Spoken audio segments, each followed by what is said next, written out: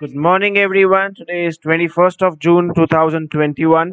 Welcome you all to HDFC Securities Morning Podcast. I am Nirav Savai from HDFC Securities.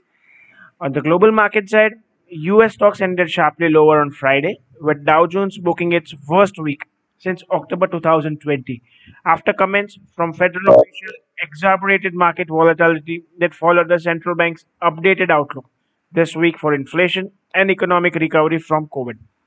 St. Louis Federal Reserve President Bullard offered a fresh dose of hawkishness, saying Friday that he thinks the Fed should shift its benchmark interest rates as early as 2022.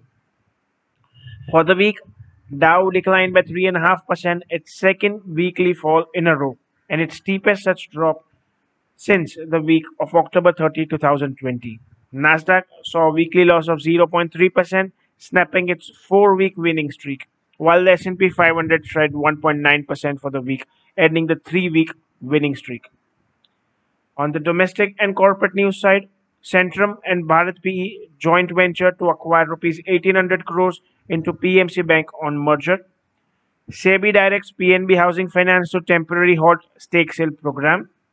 As per the TRAI data for the month of March, Jio net added 7.92 million wireless users, while Airtel added 4.06 million users, followed by Vodafone Idea's 1.09 million users. Adani Power to acquire 1200 megawatt SR Power's Mahan project. On the fourth quarter FY21 results side, NTPC and Oil India were some of the prominent companies which had declared results over the weekend. The detailed quarterly performance is available in a morning note, the daily. InfoEdge, Bharat Dynamics, VS Retailers, Pokarna, and Forging are some of the companies to announce results today. As far as markets are concerned, Nifty halted a 4-week winning streak as it ended the week with 0.73% lower on June 18th.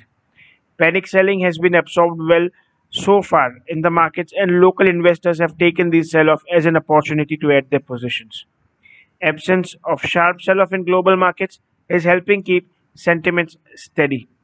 Institutions are not resorting to follow through selling as there remains a doubt as to whether the fall would be steep or just a small correction. Follow through buying, however, may be selective as index gains from here on may be relatively slow. On the upside, Nifty could face resistance at 15,750 and 15,430 could provide support on the down moves. Indian markets could open sharply lower in line with negative Asian markets today and negative US markets on Friday.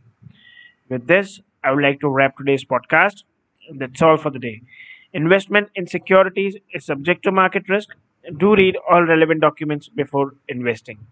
For detailed disclaimers, do visit our website www.hdfcsec.com.